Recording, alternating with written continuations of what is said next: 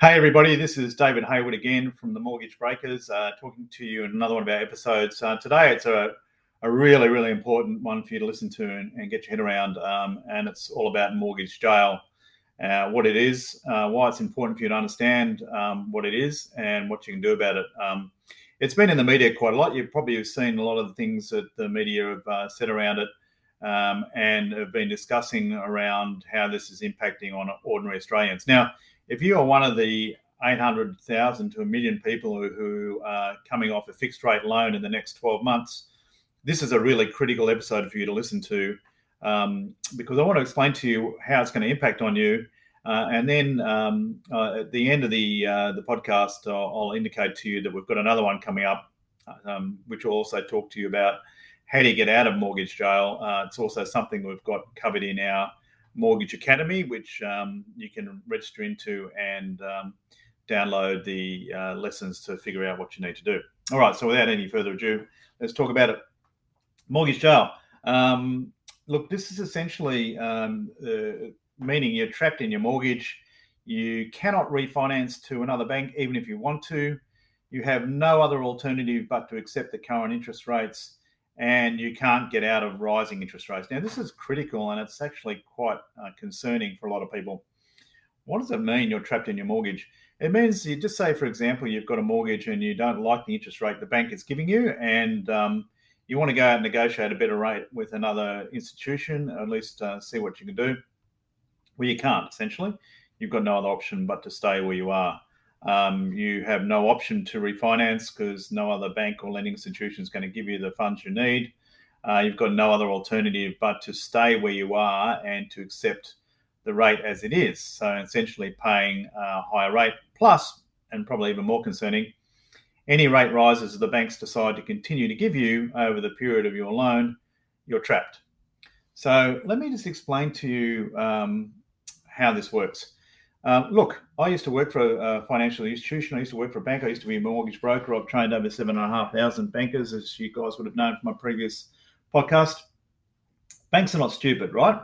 Banks know interest rates rise over time. They've been in the business for at least 150 years. They've seen the cycle of interest rates, and they know what's cheap today is not going to be cheap tomorrow.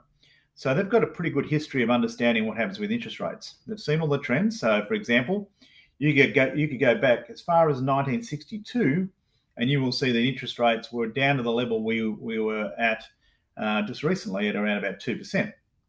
Now, if you took out a home loan in 1962, over that 30 years, those rates would have risen from 2% to 18%, which is what actually happened in the early 90s.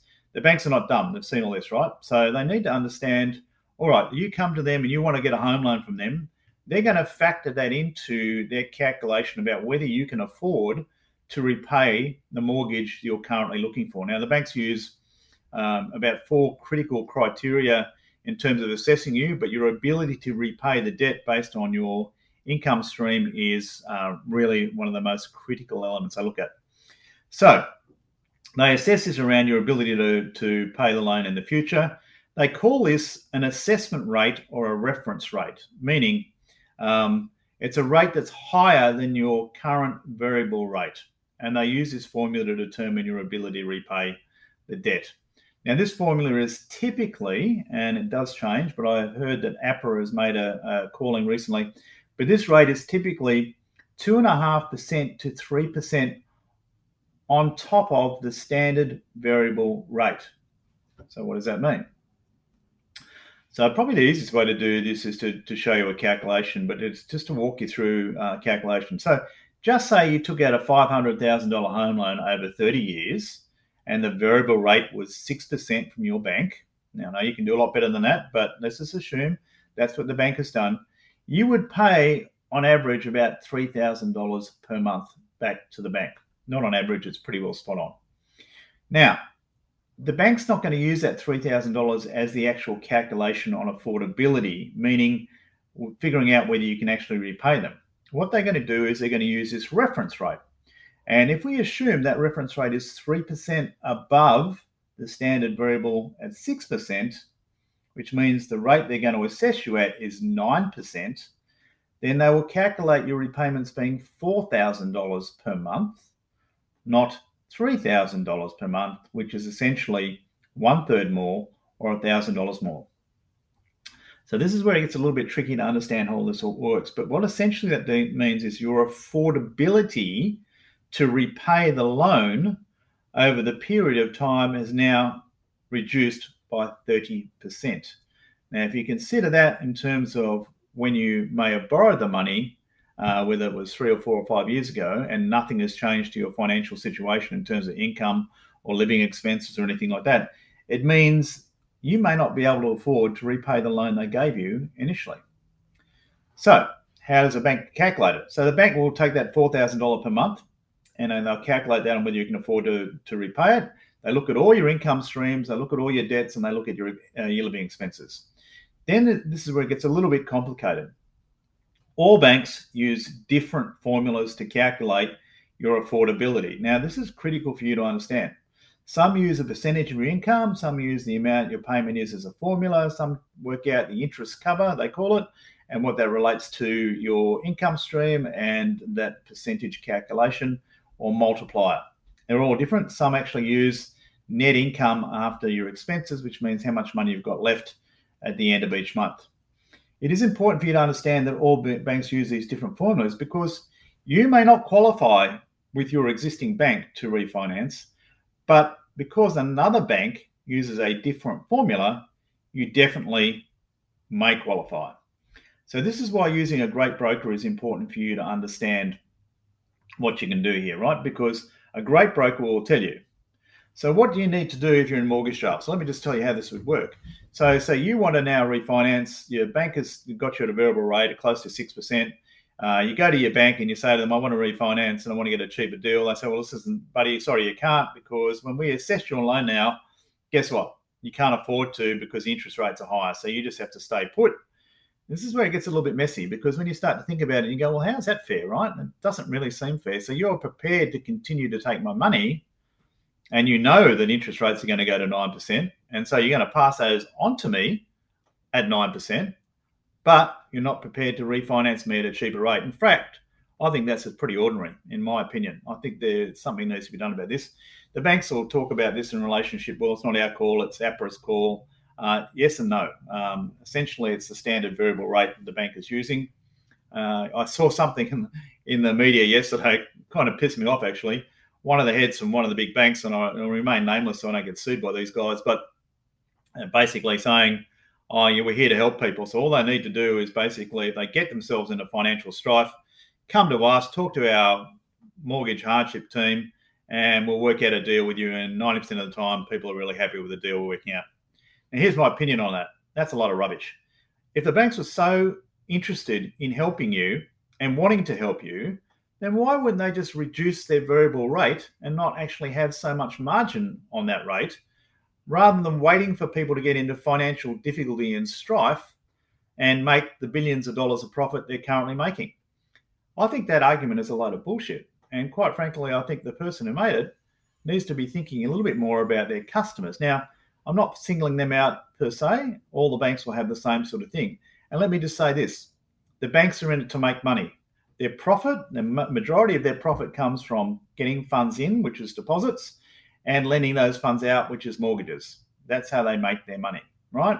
And if you look at where they were making their money, well, how much money they made in 2001 and how much money they're making in 2023, it's an amazing difference, right? So, but you have a choice here, right? And I'm not bashing them per se, but you do have a choice of whether you're prepared to give them your money or not, and what you need to do. So with this mortgage jail, you're kind of now stuck. What do? You know interest rates are rising. You know you want to get out of the loan and get a better deal, but you can't. Well, I'm going to go into a lot more detail in the next podcast, and one of the lessons we have in the Mortgage Academy, and I'll talk to you about that in a little second. There are certain things you can do, but here's some steps you can take if you feel you're in mortgage jail. Step number one is first calculate whether you actually are in a mortgage jail. So I would go back to my bank and say to them, okay, so I'm looking at refinancing my loan. What's the best deal can you do for me? Get them to calculate what the best deal is and get them to figure out for you at no cost whether you can whether you can actually get that cheaper deal from the bank. they'll tell you pretty straightforwardly. They'll say, sorry, you don't qualify anymore. We've just got to leave you where you're at. We can't actually put another application into the credit system, because if we do, you won't qualify and we'll need to get our money back. So go to your bank. Step number 2, find a good broker. If you don't have a good broker, talk to us. We have a network of fantastic brokers. So go to your broker, get a great broker, and help them put your information into their software system and find out who you actually qualify with. Remember what I said before, all banks use a different formula to calculate your affordability. Most of the broker groups today and most of the brokers have software that they can use. They'll put in your financial stuff like your income, your expenses, your debts, your credit cards, and your stability and all sorts of stuff. They'll put it into their software. It will tell them which banks you actually will qualify for based on the information you have provided. Now, it's not a guarantee, because they can't guarantee it. They still have to submit it to the lender, but it gives you a pretty good idea. You need to be talking to brokers who actually have at least 20 to 30 lenders. If they've got more than 30 lenders, even better, because you'll qualify for more. The third thing you can do is you can go online and use the many calculators you can see in some of the comparison websites that are offering you information around mortgages. Now, we've got those on our website. You just need to go and do www.mortgagebreakers.com.au. You'll see that there is comparison websites on one of our pages. Go into those websites, put your information in, and see what you can qualify as well. It's a similar sort of thing that the brokers would be using. Or we have created an online calculator that you can use. We're using our own formula here. It's not 100% accurate, but it gives you a pretty good gauge about whether a banking institution may or may not want to refinance your loan based on some formulas we know that they actually use. So we've created a pretty simple calculator for you to do that. So what can you do if you want to break out of mortgage jail? So that's the first steps I just told you. The second things you can do is we've created about 7 critical things that you can do. It's in our Mortgage Academy. It's a lesson which is called Break Free from Your Mortgage Jail. Go and have a look at that and do the tutorial on that.